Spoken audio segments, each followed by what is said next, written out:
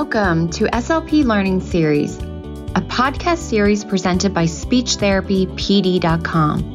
The SLP Learning Series explores various topics of speech-language pathology. Each season dives deeper into a topic with a different host and guests who are leaders in the field. Some topics include stuttering, AAC, sports concussion, teletherapy, ethics, and more. Each episode has an accompanying audio course on SpeechTherapyPD.com and is available for 0.1 ASHA CEUs. Now, come along with us as we look closer into the many topics of speech-language pathology.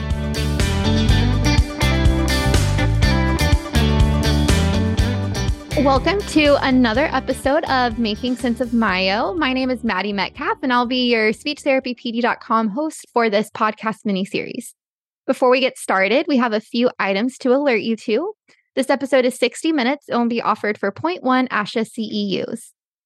Janine Steine will be our guest this evening and talk about how the treatment of myofunctional disorders requires interdisciplinary care and when to refer your patients out. Janine's financial disclosures include that she receives an honorarium for this podcast. She does not have any non-financial disclosures. For myself, I receive an honorarium for hosting this podcast and not have any relevant non-financial disclosures. So as I said, our guest this evening is Janine Steine. She is a licensed speech-language pathologist, teacher of the speech and hearing handicap, and trained myofunctional therapist with over 20 years experience in the state of New York. Janine's coursework beyond her MA is comparable to her doctorate without a dissertation. Janine received her undergraduate degree from Loyola University and graduated with her MA in speech pathology from Hofstra University. Janine is the owner and CEO of Long Island Speech and Myofunctional Therapy, in which Janine has grown her company to 9 locations throughout Long Island, New York. Long Island Speech is the largest privately owned insurance-based speech pathology practice on the East Coast and the largest insurance-based myofunctional practice nationwide.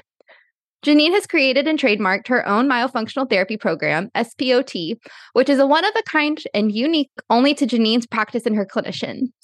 Janine also has her own podcast, YO Myo, and co-hosts the series Talk the Talk. Janine is the founder and CEO of the world's first tongue training appliance, Spot Pal, designed to teach proper lingual resting posture and support the elimination of a tongue thrust. Now, without further ado, I welcome Janine Steine to this episode of Making Sense of Myo. Hello, Janine. Hello. Thank you so much for having me. I'm so excited to be part of this and hopefully provide some insight, answer some questions, and maybe learn a couple things myself. Awesome. Well, I'm so excited.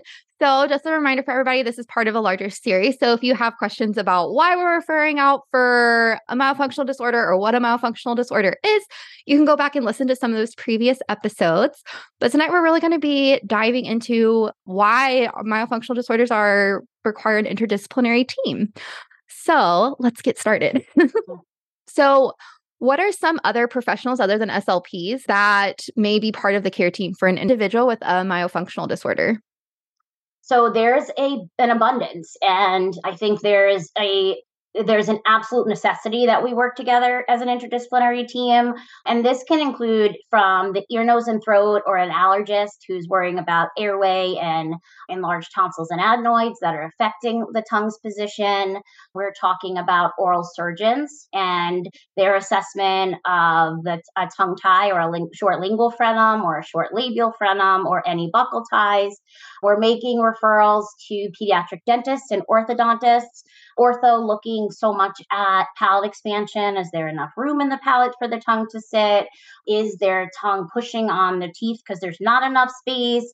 And then what type of orthodontic experience they've either had or will have, and where they are in that journey. Because a lot of times we're intervening in one way, but not necessarily the ortho is not ready to intervene on their side yet. And then, of course, we're working hand in hand with as many dental hygienists are also trained in myofunctional therapy. So sometimes they're initially seeing the patients and we're seeing them as a speech pathologist and myofunctional therapist after the fact. Or they're also seeing just a speech therapist, and that speech therapist is then working on the articulation while the myofunctional therapist is just working on any orofacial muscle weakness or imbalance. So thorough. I love it. And really hit on like all those other providers that we might be working with. So whenever you're working, do you vary based on whether you're working with an infant or a toddler or a school age or an older patient on who you might refer to and what that care team might look like? Absolutely. So because of course, when you're dealing with the infancy stage, oftentimes we're not concerned about tonsils and adenoids being an issue. We're not going to make any long-term considerations or even short-term considerations with regards to palate and palate expansion. Mm. And it's really we're really making the recommendation to the oral surgeon or a pediatric specialist who's able to address a frenectomy or address a short frenum if necessary, lingual, buccal, or labial. Or we're making a recommendation to a lactation consultant because they're having difficulties secondary to having a short lingual frenum and then going that step further and now having to address their issues as it relates to feeding and nutrition. So from the infancy stage, we're dealing on that side, even sometimes just dealing with a physical therapist to work on trunk support. All those things in order to substantiate what the long-term goal is. And of course, for infants, it's really swallowing, nutrition, being able to thrive. As we get into that pediatric population, I would say toddler till about 6 or 7, the orthodontist ultimately doesn't want to see our patients too young because they know they're not going to be able to intervene. So even though they'll say refer to us around 7 for their first consult, they may be years away from palate expansion. But from the myofunctional therapy perspective, we want to know what that plan looks like and when intervention is going to happen, because it may determine when we try to intervene, especially if it's going to happen soon. And we may say, all right, we're going to wait a little bit, let them give them as much space in the palate that they can with expansion, and then we'll come in and do the therapy end. But for that younger demographic, we're usually really making the recommendations to the ENT, the oral surgeon, again, for any frenum related issues, the ENT looking at tonsils, adenoids, even some sleep related issues.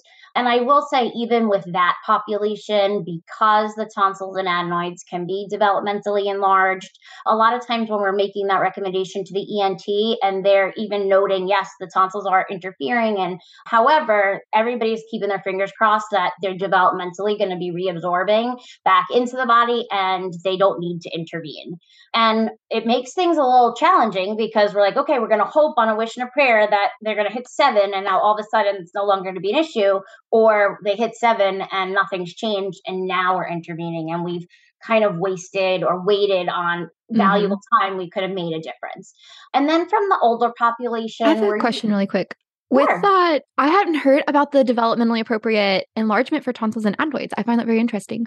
So what age is it developmentally appropriate to have that enlarged tissue? So some of the research says up till 7. Some will say even as late as 9, but we usually go around the 7-year mark just because, again, early intervention is never a detriment. And we're definitely seeing so many more children that we're referring for ear, nose, and throat related to a myofunctional therapy disorder wind up having other things like sleep apnea, and the parent has been dealing with ADHD diagnosis or issues of learning disabilities or wetting their bed. And now all of a sudden we're like, oh, wait, we don't need all those other specialists. It all comes back to this. And especially when it's something that could be developmentally enlarged, it's important for everyone to just weigh the symptoms, right? So if it's really interfering with their abilities to function, their abilities to concentrate, if they're having issues in school, having issues with speech, well, then, you know what, maybe waiting it out is not the right thing because there's other areas that are really being affected. But of course, as a parent, you don't want to put your child through anything unnecessarily.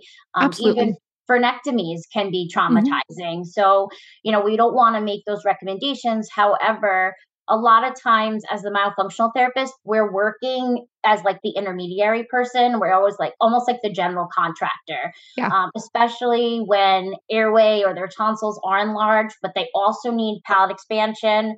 If we do palate expansion, maybe the tonsils will not be a factor anymore because now there's more space for them to sit. And then, but when is that happening? And can they live that long? Or is their sleep affected for that period of time until that's completed? So it's always like weighing it out. And ironically, I feel like as the myofunctional therapist, we're the one gauging it. It's like, okay, well, if you do the frenum and then the tongue can get in the palate and then that can expand the palate. Right. And then, so it's like, what comes first? Like a snowball effect. And then the older the patient, a lot of times we're just dealing with prosthodontists because they're having issues keeping their dentures in their mouth, or their muscle mass has diminished so much, and now they're having issues with swallowing and choking, and now we're dealing with the geriatric medicine and making sure we're putting them through a full swallow assessment so that nothing else is going on. So yes, those variation, they vary definitely on who we're referring to, dependent on age. Mm-hmm. So we kind of talked about a lot. So maybe we can kind of take it by provider. And so maybe we can kind of go through and talk about how do you decide who to refer out and when to refer? What's kind of like that clinical decision making that you go through? So why don't we start with ENT? Because we've talked so much about how important the airway is. And so ENTs are going to be the ones that help us with that airway. So maybe we can start there. So the one thing that I will say when it comes to the ENT is that, in my experience, an individual that presents with and that requires myofunctional therapy, their oral cavities are always small, for lack of a better word, whether it's because their palate is high and narrow, their teeth are overcrowded, they do need palate expansion, there's not enough room in their palate for their tongue. So when we're looking at it from the ENT's perspective, we're looking to say, okay, is there enough space in the mouth for the tongue? And if the oral cavity is small to begin with, and they're on that younger side where they're not going to start palate expansion anytime soon, now we're looking at certain symptoms. So when we're dealing with the ENT, we're looking to see if they have those dark circles under their eyes. Those dark circles are usually a sign of sleep apnea, especially in that pediatric population. Do they have any other diagnoses? Are they diagnosed with ADHD, attention deficit hyperactivity disorder? Are they diagnosed with learning disabilities? Do they have difficulty falling asleep or waking up? Are they restless sleepers? Are they snorers? Depending on how many of those answers are yes, well, then the ENT is going to be one of our first recommendations, because now, aside from just a tongue thrust and needing myofunctional therapy, we're worried about, are they presenting with sleep disordered breathing? How significant it is? And is it actually affecting the development of the matter of the brain? And is it rejuvenating itself? So making those recommendations are very important, and especially at any age. But when it comes to a patient that has maybe a history of seeing an ENT, maybe they've already had their tonsils removed and their adenoids removed, people always go into that mode of okay, well, I've already had them done, I don't need it. It can't be an issue again. But that's not true. Your adenoids can always grow back. Your tonsils, depending on if they were shaved, like with an intercapsular tonsillectomy, or they were removed, they may grow back also, depending on the procedure. So it doesn't necessarily mean, okay, just because I've had this, it's not an issue anymore. And for those patients that have had it before, they've also developed all those negative habits secondary to having that issue in the past. So we're more inclined to say, you know what, let's send them right to the ENT. We're also looking to see how they're able to breathe. Can they breathe clearly through their nasal cavity? Is there any congestion? Are they sitting with this open mouth posture, and are they reliant on breathing through their mouth, or is it related to the nasal cavity? And then, so from an ENT's perspective, we're always looking at it from all different areas. And more back to that airway piece, is that anything that's interfering with the airway, and especially if that oral cavity is already tight and constricted, there's no place for the tongue. So the tongue is either going to be pushing against the teeth, or it's going to be sitting in between the teeth or outside the mouth, because there's just not enough room to contain it. And a lot of that is because the tonsils are enlarged, or they were enlarged, and we just never retrained the tongue where it needs to sit, and the muscle memory of maintaining lip closure. And then just learning what your tongue needs to do in order to be able to breathe through your nose. So a lot of it is just that retraining. When it comes to a short lingual frenum and labial frenum, there's been so much back and forth on this front about, should intervention always be done when the frenum's short? How soon do you intervene? If they've had it before, should you do a revision procedure? When should the labial frenum be addressed? So there's always been this back and forth. And for a long time, I'd probably say up until the last 5 to 7 years, there would be a lot of like pushback where we would refer for a short lingual frenum or a short labial frenum, thinking that this patient is going to need a frenectomy. And of course, we're deferring to the medical or dental professional. And then they would reach out to us and say, nope, the patient is able to mobilize their tongue. And they would say they can touch the vermilion border of their lip, and that means they don't need it. And what we found is that after speaking and educating, being able to touch the vermilion border of your lip is very different when your mouth is completely open. So if they're approximating their jaw in order to mobilize their tongue, now it's freedom. I'm just going to explain what we just did because there's not going to be audio whenever we have the podcast only. Oh, okay. So what we just modeled is, so if you open your mouth as wide as you can, and then you reach up and touch the upper lip versus keeping your jaw really, really, really, really, really closed and small and not very open, and your tongue just like barely snaking out and touching that top lip.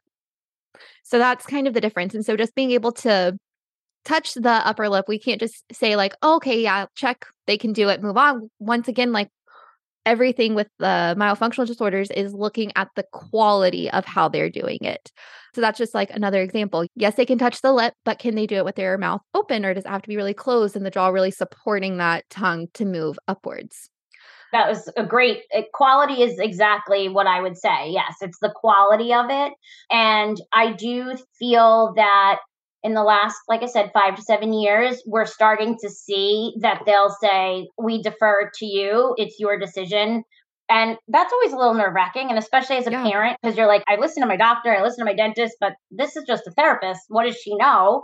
But the other piece is that nobody's looking at the frenum unless it's an issue. So if we don't look at it during infancy because it wasn't an issue with feeding, and then we don't look at it because the child has no speech issues, and then the next time we look at it is not until they have needs from an orthodontist in their latter part of their childhood, and nothing's been done at that point, you're only looking at it at those 3 times. No one's kind of taking the deep dive into frenums, which I think is changing. I think a lot of things are definitely changing. But also in the last few years, they now want us to always do therapy before. So they want at least 5 to 6 therapy sessions before any frenectomy, where it used to be refer them, they would recommend or decide if the procedure was necessary, and then they would see us after for stretching and exercises post. Now they've switched it. So you were kind of like on this way. You've practiced with both models, is that correct? Yep. Have you noticed a difference in like patient outcomes since having more of that pre-op work versus just having it after? Yes, definitely. And I went the step further and even had mine done because I'm like, I need to understand. Yeah. Like I was able to make the contact. I was able to do everything that a great myo patient would do.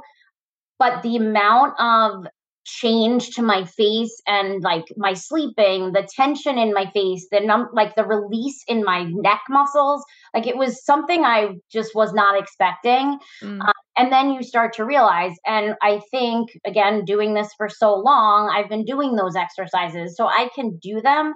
But I find that our patients are that much more successful, and their success is that much more expedited when they have the ability not only to understand what the tongue should be doing, but they're already starting to do it and doing it without those compensatory strategies. Because if they can click their tongue, great. But if they can only click it and their jaw is approximated completely closed, it's completely different than what we need them to do from a swallowing perspective or when it comes to myofunctional therapy. So I 100% see a difference. I was always a big joke because for some patients that were on the fence about, I'll always say, like, try exercises for 6 sessions and see if you're going to get improvement. If you see improvement, then keep trying those exercises and see if you're continuing to see steady improvement. If you're not, and you're still seeing that things are kind of plateauing, then at that point, make the recommendation. But you don't have to jump right to doing that if the patient does have the ability to mobilize their tongue and without these compensatory strategies. But the second that those strategies become an issue, or they start to present with symptoms of temporomandibular joint disorder or jaw instability, well, then we're like, okay, let's weigh it out. If the approximation is causing so many more issues, then let's just do it now and be done. Mm-hmm. And then the labial frenum, this has gone back and forth. Do it before ortho, do it after ortho, do it during ortho. Currently, a lot of who we're speaking with want us to make the recommendation prior to orthodontics and prior to orthodonture. I understand both sides of it though, because I know they worry about scar tissue creating that same type issue. So I completely understand. But I also think that people are in that less invasive. I don't want to be as invasive in the mouth. I don't want to have our child or our patients in braces for years on end. So if they can make changes naturally by just releasing, I understand that too. It's, I think it's preference. I love how you're touching so much on how this is so interdisciplinary focus, because like none of these decisions, none of them are saying like, oh, that's my choice, I make that. It is, we're making this decision with the ENT or the dentist or the oral surgeon. And then the other thing that you're really touching on is like the patient and the parent. And I think like I forget that too sometimes, that whenever we're talking about like interdisciplinary care, like that also includes like what our patients and our patients' parents want to happen in their plan of care as well. Yeah, I love that. That's so important what you said. And it also is huge with success, because if you're thinking your patient is not going to be successful without a frenectomy or without having the tonsils and adenoids addressed, well, then the long-term success of that patient, they have to be managed, right? Because I'm not, we always say we can treat the symptoms, but we're not treating the cause if we don't address these few things. Mm-hmm. And we just want to set you up for that, because it's not going to be, okay, we're going to follow this myo program, and then when they're done, they're discharged and on their way. We don't know, because we're not touching the cause. We're touching the symptom. I think that's been really hard to kind of navigate and come to terms with as a therapist, because I got into myofunctional therapy and I was like, oh man, this is the key. I can solve the root cause. I can like really, really help them make a difference in their lives. But I live in a pretty heavy Medicaid state. And so not every single patient can afford orthodontia, and not every patient has Medicaid. So they can't get their tonsils and adenoids taken out, or like there's just lots of gray area. And so sometimes it gets really tricky, and having to kind of acknowledge and accept that while we might see these problems, it's sometimes we can only get them to the best that they can with their current structure. And that's tricky sometimes. And I think, and I'm sure you run into it, same with health insurance and how many visits that our patients may receive. At the end of the day, we want our patients to be better than they were when they started, right? We want their goals to be met. And it's just a matter of finding a way to make those happen. But when there's something interfering with dealing with those actual causes of the problem, then it just puts you in just a tough position, because I want to make a difference, but I have all of these other obstacles that are interfering with success. For sure. We did have a question in the chat box, but I think it might have been incomplete. Oh, okay. If you want to go ahead and finish your thought, anonymous attendee, we will go ahead and answer it. Okay. So I've seen many children who had their frenums clipped, mostly if they couldn't. That one might be the one. Child 14 needs expansion. They have a high vault, mouth breather, forward head tilt with eating issues, stuffing mouth, ADHD, some snoring, tongue thrust on S. Tonsils were removed. Do I wait for expansion before starting myo? If that patient was presented to me in that moment, I would say I would have them go back to the ENT and have them be scoped to make sure the adenoids or nothing's interfering with the airway. Even though the tonsils were out, they went in and did my tonsils. Wouldn't they check my adenoids? The answer is no. We live in a reactive medicine, not a proactive medicine. So I love that. We, say frenum, tonsils, adenoids, all those things, like those are all reactive and we're not proactive. So as myofunctional therapists, I think we can be proactive, especially that the patient is a snorer and already had their tonsils removed. I would be concerned that the adenoids are interfering with the airway. In terms of palate expansion will be helpful, but I wouldn't wait to start therapy until they are expanded, only because there's so much that we can do with the patient prior to that point, and that all takes time. Even when we have patients that get put into expansion during therapy, when I first started doing this, if it wasn't a removable expander, we were like, okay, you're on hold. We're like, we can't do that anymore. We need to really take advantage of the patient in that moment and make those gains. So we just move things around so that we're addressing things that maybe don't interfere with their palate or don't interfere with the space. And we always, when I'm working with our therapist, because there's definitely patients that come to us that have been expanded already, and maybe it's still not enough room, or they've already had ortho and they're not going backwards into expansion. So we try to work with them to get their tongue to fit within the confines of the palate. And we work a lot on the lateral margins of the tongue. We work a lot with, once their tongue is suctioned to the roof of their mouth, using Q-tips and whatever we can to try to condition the tongue to stay within the palate. And over time with doing that, once you do it a lot, the tongue all of a sudden learns like, oh, when I go up, I need to tense. And sometimes that will help until expansion is done, or that's enough of what we can do and they get enough from that they're successful regardless.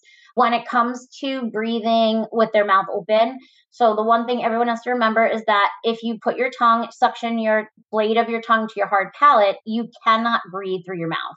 So I can suction my tongue up there, keep my mouth open. I have to breathe through my nose. So once your patient has been conditioned to keep their tongue there, it's already going to naturally start nasal breathing. However, if there's something interfering with nasal breathing, like their adenoids or a deviated septum or something else going on, then it doesn't matter if their tonsils are removed, they are not going to be able to breathe clearly through their nose, and they're going to habituate that open mouth posture. Whereas for others, it's just a habit. And now it's really teaching them that muscle memory of my lips need to be closed, and my tongue in a pull or a suction, and then I can breathe through my nose. Mm-hmm. I agree. I've really found a lot of success in my clinic. We refer to it as growing with our patients or expanding with our patients. Okay, I love it. We do so much of like that lingual coordination. How do we make our tongue go relax to tense, to relax and tense, or making a bowl shape or things like that? And all that stuff can be worked on while they're in expansion. Yes. But yeah. Absolutely. So speaking about all this palatal expansion in orthodontia, how do you determine when to refer to ortho? So when it comes to palate expansion, the easiest tool that we tell our patient or our therapist when they're assessing or when we're assessing is for them to click their tongue. And when they're clicking their tongue, does the tongue overlap onto the teeth? If the tongue overlaps onto the teeth, then we're assessing and saying, okay, there's not enough space in their mouth for their tongue.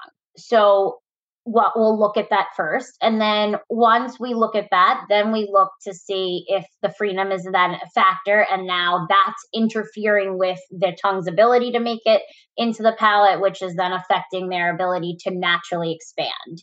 So we're looking at all of those things. And then the other part is the type of malocclusion that they're presenting with. For some patients, if it's something that's skeletal, like an underbite, no matter how much expansion is done, how much myofunctional therapy is done, nothing is going to be fully remediated until the patient can have orthognathic surgery. And that's not until they're done growing. So it could be upwards of 18 to 21 plus. And many of those patients are having difficulty occluding and biting down and chewing or smiling, or the way their speech is resonating. So they don't want to wait until they're 20-something years old and recovered from the surgery to start therapy. So in patients like that, when we're making the recommendation, it's so that we know what the long-term time frame is, what the process is going to be in the interim, and then what we can do to support their symptoms until we can really work on the absolute cause. Do you ever do any measuring of the palate? And if you do measuring, what norms do you use? So we do not use any objective measurement when it comes to the palate. I always always defer. When I'm making the recommendation, I always will say, I defer to your expertise to determine if the palate is sufficient for tongue placement or tongue habituation. And we've gone back and forth with this where we were taking measurements, we were using a wafer, we were using specific tools for measurement. And then we determined that as we were making the referral, that data was not as important to the ortho because they were looking at it not from a does the tongue fit their perspective, but is their mouth overcrowded? And we've come a long way with palate expansion too. When I first started, the orthodontists were only recommending palate expansion if the patient was in crossbite.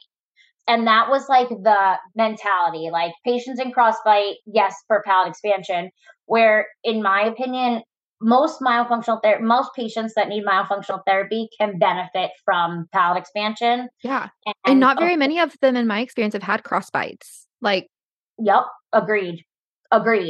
And for people that don't know what a crossbite is whenever correct me if I'm wrong, Janine, but whenever the mandible outsits the maxilla. So we want the maxilla to slightly sit over the mandibular teeth, but with a crossbite, that mandible is outside of the maxilla dental arch. Yes. And I mean, when your patient smiles, I mean, this is so layman's, but the center of your upper central incisors should be aligned with the center of your lower central incisors.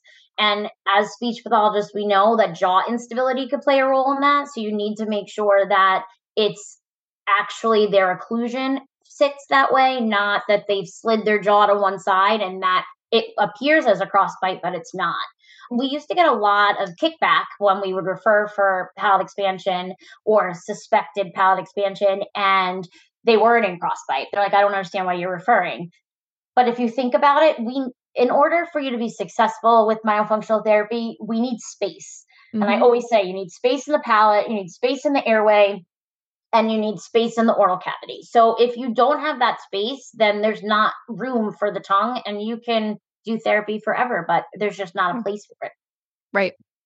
What about physical therapists? When do you make that decision with physical therapy and when to refer out for that?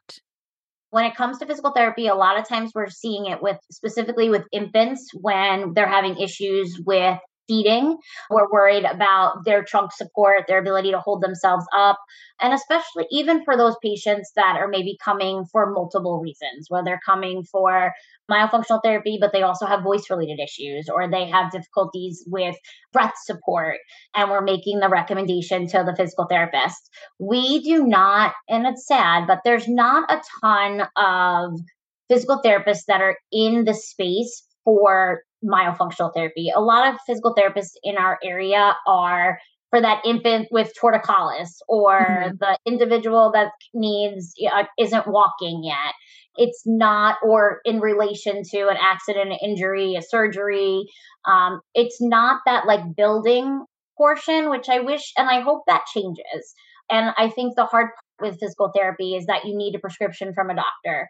Right. Whereas as a speech pathologist, and that was an issue in and of itself, like what do you need a prescription for? And why is that related to what you do? So I think that becomes a challenge. However, it has a purpose, and especially depending on what the issue is, whether it be swallowing, even in the adult population, if don't have the proper breath support, don't have the proper posture, then swallowing, it may not just be a tongue thrust. There may be an actual dysphagia that we need to assess. So I do think it needs to be utilized more, but we don't get to use them as much as we'd like. Are you taking advantage of our new amazing feature? The certificate tracker. The free CE tracker allows you to keep track of all of your CEUs, whether they are earned with us at speechtherapypd.com or through another provider. Simply upload your certificate to your registered account and you're all set. So come join the fastest growing CE provider, speechtherapypd.com. We had a podcast on the craniofacial complex with Christy Gatto. And one of the things that it was really great. Great. I was going to say, it had to be great. Mm-hmm. It was fabulous. Go back and listen if you haven't listened yet. Yes, I'm going to. I'm glad you just said that. But one thing that she said is she's really expanded her understanding of what the craniofacial complex is to including like the hips. But that what you just said about like respiration and kind of looking at that piece, I wonder about pelvic floor therapists, because pelvic floor therapists are all about pelvic positioning, diaphragmatic breathing, because if you're not breathing properly, your pelvic floor is tensing. And so I wonder if like a pelvic floor PT could be a myofunctional therapist, like bestie. That actually, yes, right. And because I feel like they release so much too. Like they're releasing that tension on top of it, like in the inappropriate place where you shouldn't have tension. Yeah, that's actually and really I feel like they're also a little bit more, like you were kind of talking about that proactive versus reactive. I feel like pelvic floor PTs are kind of moving towards that proactive space versus that reactive space. Which we think we all need to get there, right? I think it's absolutely. It's all important. Even what the pediatrician asks at your, when you're a baby, when you're an infant, you bring your child, they give you like, are they crawling? Are they babbling? I'm like, I feel like sleep needs to be part of that. I think frenum needs to be part of that. I think tonsils, adenoids need to be part of that. I do think there's a lot. How are they breathing? Are they breathing with their mouth open, mouth closed? And, I do think too, there's been a lot of emphasis placed on frenum lately. And I do think we're like, our eyes are open, but they were talking about how a lot of times those patients that have short frenums, because they're often sitting with their mouth open, it's what's causing the tonsils to be enlarged because they're not filtering the bacteria through their nasal cavity. So it's like, what came first, the chicken or the egg? It's what do we address first? I was just looking, I saw this morning, Sweden has come out and saying that we have to start looking at sleep disordered breathing in childhood. I'm just going to read this really quick because I think it's really interesting. The main reasons for the course of care for obstructed sleep disordered breathing in children were that there is a great deal of ignorance among both guardians and healthcare staff. These simple questions should be part of every child assessment, and now Sweden is making them a requirement, not an optional extra. There's no wait and see. It's early referral for assessment by an ENT. And I think that is so awesome. And then like the dentists are having to screen for sleep now also, which is, I think that we're gradually moving into this proactive state. I could not agree more. I hope that it gets to a point that myofunctional therapists can recommend those at-home sleep kits, because we're not diagnosing, just to get that information so that when you go to the ENT, you're like, okay, I've already done this, or no, I haven't, and this is what we need to do, kind of thing. I'm glad to hear that. And I think we're going to start here. They're always way ahead of us. Brazil is always we're always behind the 8 ball when it comes to myo. A little delayed, but maybe if it's happening there, that means we're not that far behind here. Right. Hopefully we're moving in that direction. Yes, exactly. So we had a question. Do you see a correlation between a tongue tie and a deep overbite? So just for clarification, overjet is whenever the teeth stick out past when the upper teeth stick out past the lower teeth, and a deep bite is whenever, or an overbite is whenever the teeth go really far, the upper teeth go really far over the lower teeth. So just making sure, because I called an overbite the wrong thing for a really long time. So is there a correlation between a tongue tie and a deep overbite? I wouldn't say that I would specifically say there's this absolute correlation that every time I see a deep bite, it's a short frenum and vice versa, because I think so much of it is where the tongue is resting, how restricted their frenum is, if it's interfering with the growth of the mandible or growth of the maxilla because of where the tongue is sitting, which is all going to have an adverse effect on their bite. So I will say that when I do see it, those patients are also the ones that typically have temporomandibular joint disorder or symptoms associated with that. And a lot of that is just a lack of usage. And, once they're not engaging those masseters, even back to the forward head posture, when you're thrusting your tongue, you're never utilizing your masseters. And that's what actually holds everything back. So I find that most of, that's what's pulling your head back and keeping you aligned. So I feel so many times the orthodontic issues that are occurring may not have a one-to-one correlation with something so specific. Another question. Sure. If the typical myo program is supposed to take about 12 sessions, not including articulation, with the above example, so maybe the patient with the palate expansion, what kind of time frame do you give the client? And two, if it's going to take longer, do you charge for a package program or a session at that time? I find that parents get overwhelmed with all the different providers needed to correct the problem. Absolutely. So, okay. So this is a tricky question. So when I been first trained, I was trained in Daniel Garliner's approach to myofunctional therapy, which was back in the 70s. And then since then, I've gone and been trained by all the other organizations. And when I did Garliner's approach, it was 9-month to a year program. So when I would go for some of the subsequent trainings, when they had these short programs, I wasn't understanding, like, how are you accomplishing all of that? And it wasn't until I realized that depending on the program and the professional, so if you're a dental hygienist doing myofunctional therapy, then a 12-week program or a 12-session program is sufficient. But if you're a dental hygienist doing a myofunctional therapy program and that patient has articulation issues or also has feeding or texture and consistency aversion issues or other things that they need addressed, that's all done within and encompassed by a speech pathologist. Whereas when a dental hygienist is doing it, they do their portion and then they'll make that recommendation to the speech therapist, or they'll make that recommendation to the myofunctional therapist, who's also a speech therapist now, that can work on the tongue placement for bolus control or chewing, rotary chewing and lateralization. So our programs as a myofunctional speech pathologist is a year-long program. And we say 9 months to a year, but it's about a year. And that includes everything from tongue-jaw dissociation.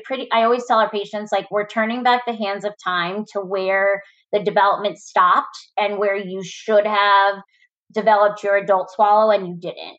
So we're always starting with everything from tongue-jaw dissociation to jaw stability to stabilizing and swallowing with just your tongue tip, stabilizing and swallowing saliva with just your tongue tip, engaging your tongue blade, and then working on chewing, bolus control, texture and consistency, residue with certain textures, then move on to meals, all while working on articulation and everything else. And then going to a subconscious swallow. So working on sleeping, swallowing correctly in their sleep, training the parents on how to do that. And yes, it's so overwhelming when we do an evaluation and we hand out all of these referrals. You could just see, like, the sheer panic. And the question that always is asked is, why did my pediatrician, my dentist ever say anything? And the answer is, I don't know. Like, we are looking for it. They weren't looking for it unless something presented itself. But I also find that the latter generation of medical dental professionals, they may not know much about myo. Like, there was a time where myo was completely denounced. And when I started this, you would have thought I was, like, proposing voodoo. Like, it was just, what do you mean? What does that mean? Put a habit breaker in and call it a day. And that's all changed. So that was that. We do not do packages. We do everything, or we try to do as much as we can through their health insurance. And one thing that I promote in my practice is that I don't believe that any therapy is the end all be all. So every one of our therapists, I send every single therapist for prompt training. I send and train everyone in infant, pediatric, and adult feeding, as well as voice, oral motor, our TIC, so that, because not every patient fits into that myo box. And sometimes, we need the whistle and horn, Lori Overland, or we need the straw hierarchy, or we need a bite block or a chewy tube. And a lot of myo programs have nothing built in for jaw issues, nothing built in for jaw instability and how to target those things. And all of those areas we have to start adding in. Same with drinking and resting posture and all of those areas. So that makes the difference. in terms of therapy. And then the parents, it's still overwhelming, but we do reevaluate very often at different milestone points so that the parent can see the progress from I can't keep my tongue off my bottom lip and it's shaking all over the place to I can mobilize my tongue without moving my jaw or my mouth or my teeth. And those things can be rewarding. Mm-hmm. I love how you touched on it's not just myofunctional therapy that you're doing as a speech pathologist.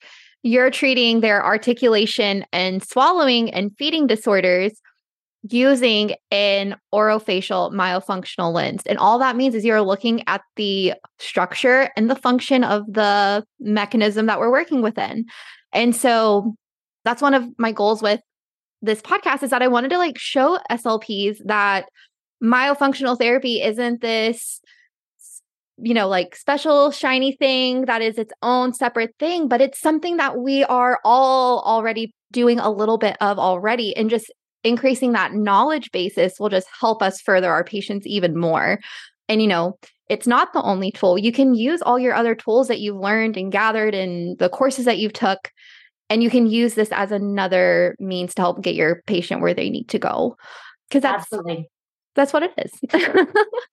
And I think it's important that people realize, and I don't think the community, the medical and dental community know this as a rule, but you can buy the tongue thrust book.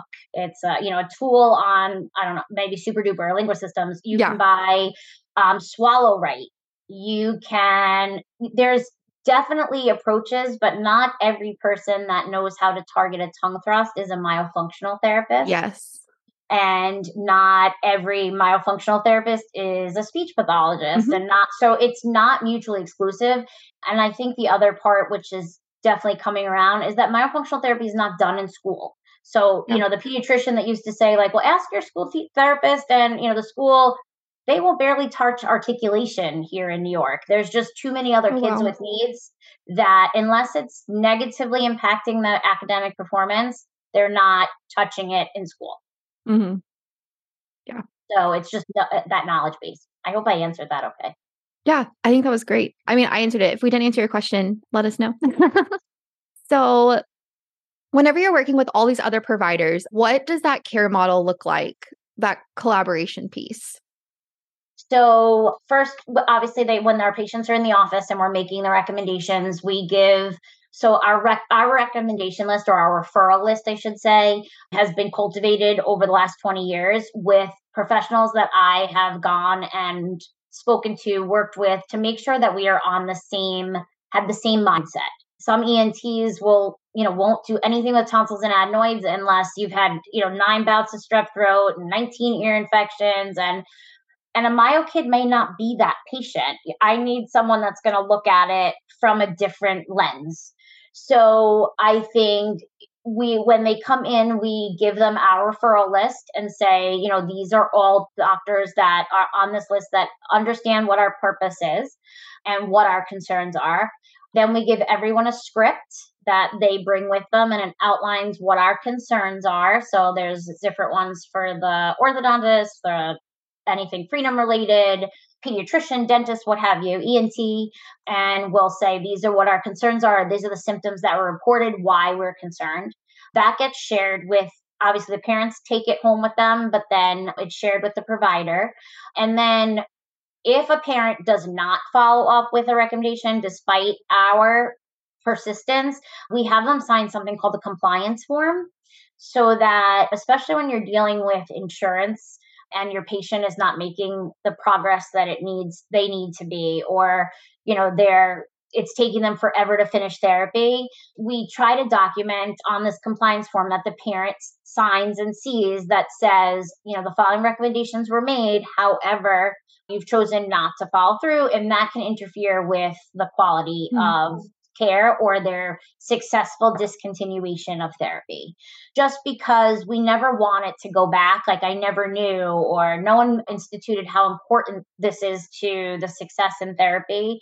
And I just find we're always in that like CYA moment, or CYB, cover your butt moment where you want to make sure that you've done everything for your patient that's going to make them the most successful. And if there's anything that you can help support them with, doing that.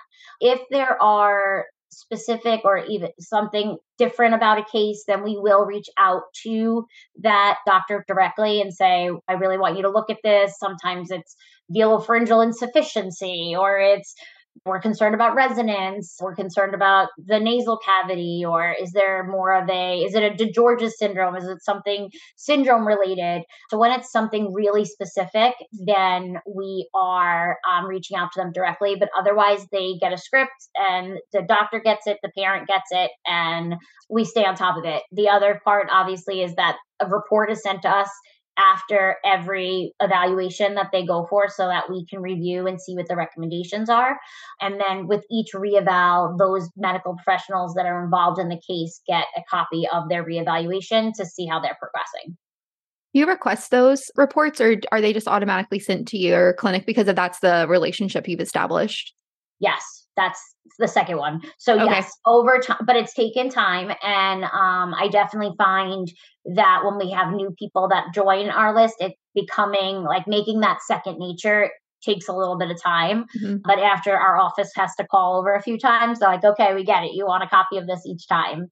And it's helpful. It really is, even just as the clinician, to read what it says, okay, the tonsils are enlarged, but they're not big enough to intervene, or they're big, but the oral cavity is really small. So we know that this will change with A, B, and C. And in that situation, anytime you hear something's wrong, you want to figure out how to fix it, but not everything has to be fixed right in that moment. Anne said, I loved hearing the tools that you use to support your practice. I want to invest in some instrumentation to support improving position, stability, and function. What are your top 5 products that every clinic should have? Oh, isn't that a good one? That's a really good one. So in terms of tools for myofunctional therapy, we always use, obviously, flashlights are tremendous, huge. I also love the throat scope. Oh, yes. Throat scope is a great one. Yes, obsessed. And just because it contains everything without needing to have 4 hands. Uh-huh. So we're using a flashlight, throat scope. We use a lip force scale to assess lip strain, lip resistance. So from a myofunctional therapy perspective, there is nothing that I would say other than that for lips.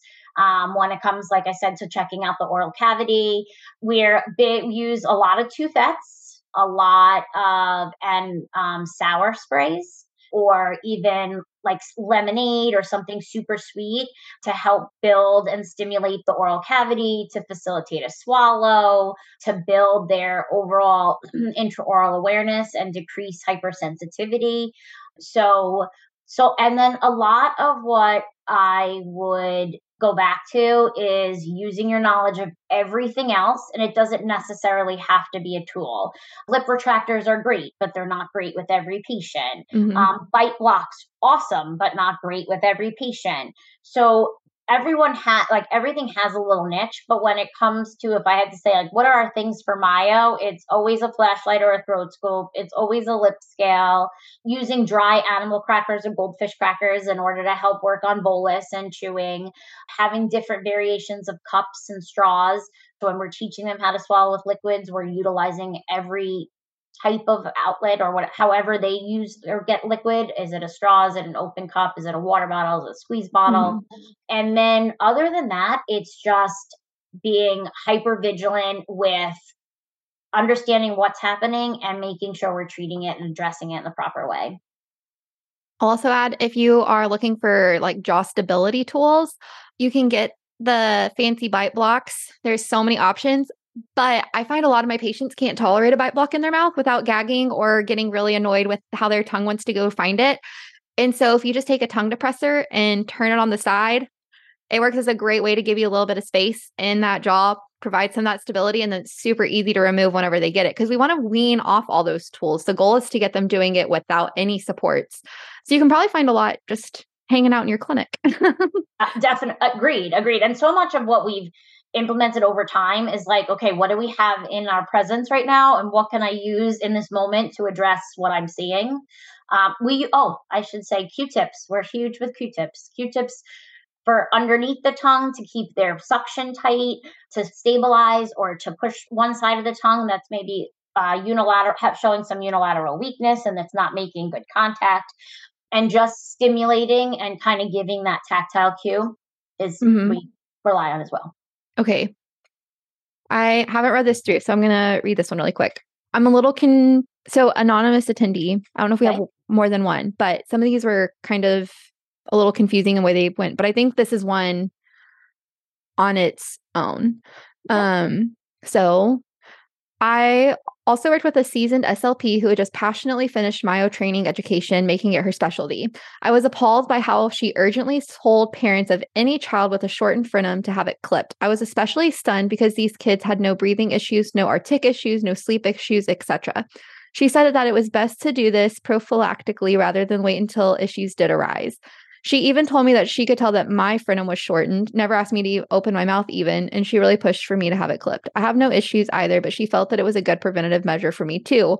She also recommended that a little girl who spoke nasally have her adenoids removed, and that child was actually worse after the surgery.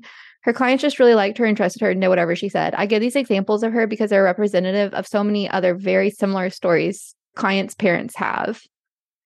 That's kind of a big one.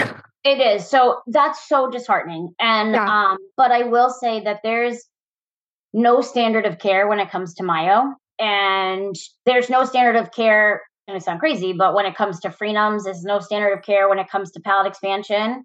There's no standard of care when it comes to identify a tongue thrust. What do I do?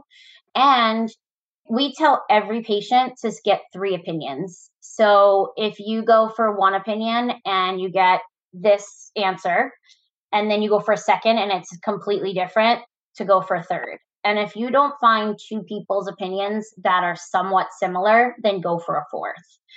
Because I can't tell you how many people like, yes, palate expansion, start immediately. No, palate expansion, not necessary. Yes, palate expansion, but wait until, another 2 years. It's so varied. When it comes to the frenum, so I think I had said earlier, I had my frenum done and I didn't think definitely have like TMJ type stuff, and I'm not the best sleeper, but I would never have associated that with my frenum. And then once I released it, it was like the world of difference, but not even something that I would consider doing in the past. The one thing about the frenum that everyone has to keep in mind, that if your frenum is short, your tongue is what shapes your palate. So your tongue should fit within your hard palate like a puzzle piece. And if for either a prolonged thrusting habit or a prolonged sucking habit, you've been pushing against that palate, the hard palate is malleable and it's an open suture until you're done growing. So when you expand, it's really just, and for me, I always wanted them to expand as soon as possible because the palatal suture is the most open. So they would only have to make that little bit of a change. Whereas if you wait long enough and it's almost closed and now you need this big amount of growth, you have a lot to fill in that point. But if your tongue frenum is short and it cannot make your tongue can't make contact with your palate, then it can't naturally shape your palate. So that's when we often find that the tonsils get enlarged because and they're breathing with their mouth open, or their mouth is open all the time as an open mouth posture. They're not utilizing nasal breathing, which is causing their tonsils to be enlarged. Their palate is high and narrow because even once I work with them and they're cognizant that they're thrusting their swallow, it's not habituated long term because they can't do it. They can't make contact without utilizing a compensatory strategy. And therefore, that palatal suture is not going to be able to maintain itself or grow naturally. So I'm giving a little props to the therapist only because I think that it can go multiple ways where you're looking at a patient, you're like, okay, their frenum's not affecting anything, but sometimes what it's affecting is nothing that you're looking at in the moment, like their articulation or their sleeping. And we can't, even as a SLP or an ENT, without scoping a patient, you're not going to see their adenoids. Even if they didn't put a camera in their nose, they didn't see them. Sometimes they'll x-ray them, but even the x-ray is one-dimensional. So you really want them to be scoped. And they have no way of telling if they have sleep disordered breathing unless you do a sleep study. Mm-hmm. So a lot of what the visual is may not necessarily be that. With regards to having everyone clipped, I don't necessarily agree with that, because it has to, if they can make contact with their hard palate, then, and they're able to naturally expand their palate, and they can breathe clearly, habituate breathing clearly through their nasal cavity with their lips closed, then no, there's no reason. But I think it's, like you said, it's symptom specific. With the adenoids question, with regards to the individual that had the resonance issues, this can go both ways too, because sometimes the VPI or the velar pharyngeal insufficiency if they have it, the adenoids are what was bridging that space. So especially if it's a patient that their adenoids may naturally regress, well, now their resonance is going to get worse on its own because of natural growth and development. And the same thing with the tonsils. So even though it may have made the situation worse, which it definitely can for a period of time, it doesn't necessarily mean the issue wasn't there. Chances are it was there, and it was like a compensatory strategy. So doing the intervention is a positive, because there's so many other things that can happen when there is VPI, right? Things can come out your nose, you don't have good control. So I do think there's pros and cons to everything, but I can understand being a little apprehensive if you're hearing like an all or nothing mentality. Yes, I agree with all that you said. And I think that's really great. And then the other thing that I want to point out is that the SLP might have made the referral to the ENT, but like we talked about earlier, that wasn't the SLP's decision to remove the adenoids. The adenoids were removed by the ENT, who made the decision that they were enlarged based on their evidence-based practice as well. The question you just answered, they just followed up. And this person's question is like one of the reasons that we want to do this myo podcast, because it is a tricky, hot subject area. And I wanted to bring a lot of light to a lot of these controversies. But she said that she truly did not mean any disrespect. And that's why she was asking that question, was to learn more and figure it out for herself. And that she's had a lot of big feelings about this, and she wanted to get more clarification. And she agreed. She loves the 3 opinion idea, which I also love that. Like, go on and get some more. And she thinks that creating a myo standard of care is critical to get in place as soon as possible, because it would help to create trust and respect. And I completely agree. I think that as much standardization as we can get is really awesome. I am actually appreciative that you brought that question and that opinion to light, because a lot of people will not say it, but they think it. And and I think it gives myofunctional therapists a bad name, because too many people get into the field and become these all or nothing therapists. I've created my own myo program that we use just in our office, and our therapist training is a year long. And they learn each stage of the program while their patients are in it as well. So they're learning it, or I should say in advance of that patient, but we're not teaching them what's happening 6 months from now in therapy. Right now, we're waiting, getting them comfortable with what they're doing, and then moving on. Because I believe this as a therapist in every facet, but when I go to a a training, and then on Monday, I'm supposed to be trained in that thing. I've only saw 3 days of lectures, and now Monday I'm supposed to go out and be like this stellar fees therapist. How much did I learn in 3 days that now all of a sudden I'm like the specialist in this area? I feel like you need to learn over time and see a bunch of different cases, because I don't know if I'm doing it right, wrong, who knows? And I do think that was what happens with our field too, without the standard of care. For sure. So yes, thank you so much for letting us, or bringing that question so that we could discuss that. Okay, we have another one that's kind of similar field. And so I've seen many children who had their frenums clipped, mostly if they couldn't breastfeed easily and without consulting a lactation counselor or any other methods. I really feel that many medical practitioners, including myo-SLPs, are cavalierly clip happy. It seems it started about 10 years ago. We've started training our speech therapists, myofunctional therapists, sending them for lactation training because there is a disconnect between, I think, lactation, speech, oral surgeons, myofunctional therapists, who takes over when. And so we've started training because I think it allows us to have this like comprehensive understanding and then be comprehensive in our treatment approach.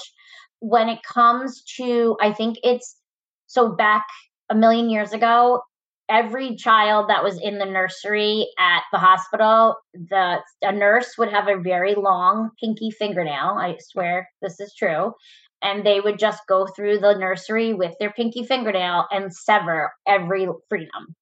So it went from that eons ago to, oh my God, we're never cutting a frenum ever, to people being a little more open and cavalier to doing them. But I feel like the people that are cavalier in making the recommendation they're not always as well versed in knowing why they're making the recommendation. They just know the frenum short, I cut it. Or the frenum short, the child has issues with latching, I cut it. Instead of saying, okay, what else could be going on? And can I resolve this issue without cutting the frenum or without lasering? I don't know if this is common knowledge, but I always advocate for the laser frenectomy versus the physical cutting of the frenum, more so from a healing perspective and being able to get into therapy and a scar tissue perspective. I think the laser is so much better. But I will tell you that most infants that come to us now that had frenectomies during infancy, they wind up needing them again because they're very conservative when they're releasing the frenum, especially as a baby, because they're so close to the blood supply on the base of the mouth. But also, we're just a little more conservative because we can't assess function except for them what they're doing naturally. So it's not uncommon for us to make that recommendation. But I also think as the world becomes more knowledgeable and we start to understand what we can do to limit chances of reattachment or the intensity we should be utilizing post-frenectomy in order to limit reattachment and increase and maximize mobilization, I think with that, we'll start to see a change, hopefully. And the other thing is that I just kind of want to reiterate is that we never recommend a tongue tie. Well, in my clinic, we don't just look at a tongue tie and say, oh, that's short, go get a frenectomy. Or, oh, well, you can't do X, Y, or you can't stick your tongue out or make a S sound or say an L. So you need a frenectomy too. It's really about this marriage of what does the structure look like? What is their function? Can we do some therapy beforehand and see improvement? And do we hit a wall that we can't get past? Do we plateau when we shouldn't be plateauing? And then that's kind of in my practice whenever I'm like, okay, I think that we need to refer. Once again, it's not my decision. I say, okay, we're hitting this roadblock. I see that your frenum is short. It's attached really close to the tip. It's on the mandibular alveolar bone. And then, we have these functional deficits. You can't keep a lingual palatal suction for an extended period of time. You're reporting tension on that. You can't generalize your vertical swallow pattern. You're having a lot of gulping whenever you're swallowing. And so it's, we sit down, we're like, we cannot overcome these things. You do have this structure. Let's refer out. In my area, we have some great dentists that do laser frenectomies. And so that's usually who we refer to. And then we say, here's what we're seeing. Can you do an assessment and see what you think from your expertise? And they make the decision to release. But it really is like, once again, interdisciplinary care. It's not just the SLP making that decision. It's not just the dentist. It's the parents also included in their values. Yeah. So yeah, but definitely so great that we got to kind of hash through that tonight because it is a big thing. And I had said earlier, like one of the ways we assess is if they can make contact with their palate.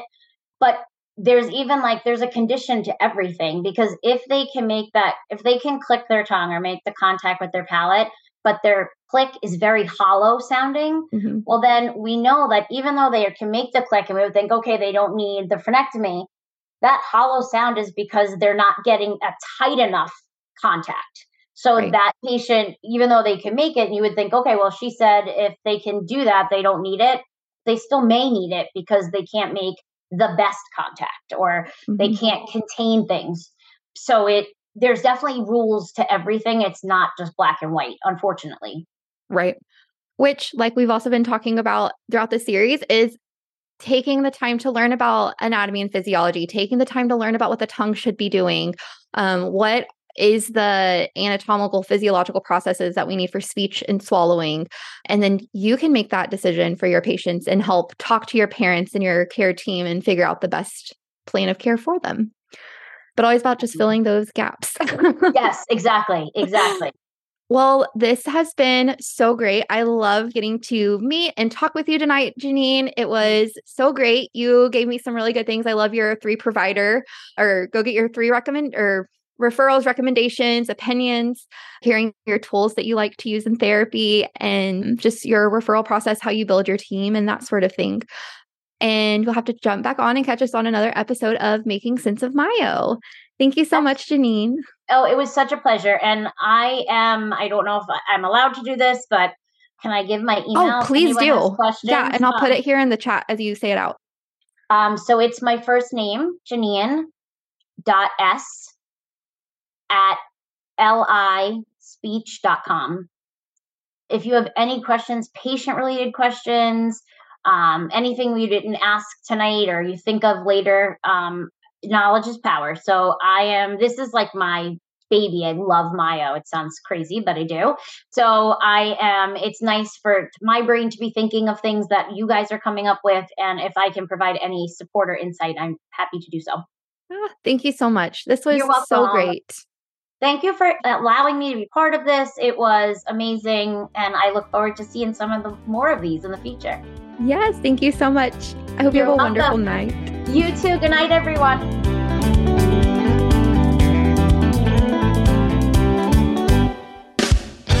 Thank you for joining us for today's course. To complete the course, you must log into your account and complete the quiz and the survey. If you have indicated that you are part of the ASHA registry and entered both your ASHA number and a complete mailing address in your account profile prior to course completion, we will submit earned CEUs to ASHA. Please allow 1 to 2 months from the completion date for your CEUs to reflect on your ASHA transcript. Please note that if this information is missing, we cannot submit to ASHA on your behalf. Thanks again for joining us. We hope to see you next time. Thanks for joining us at SLP Learning Series. Remember to go to speechtherapypd.com to learn more about earning ASHA CEUs. We appreciate your positive reviews and support and would love for you to write a quick review and subscribe. If you like this and want to hear more, we are offering an audio course subscription special coupon code to listeners of this podcast. Type the word SLP Learn for $20 off. With hundreds of audio courses on demand and new courses released weekly, it's only $59 per year with the code.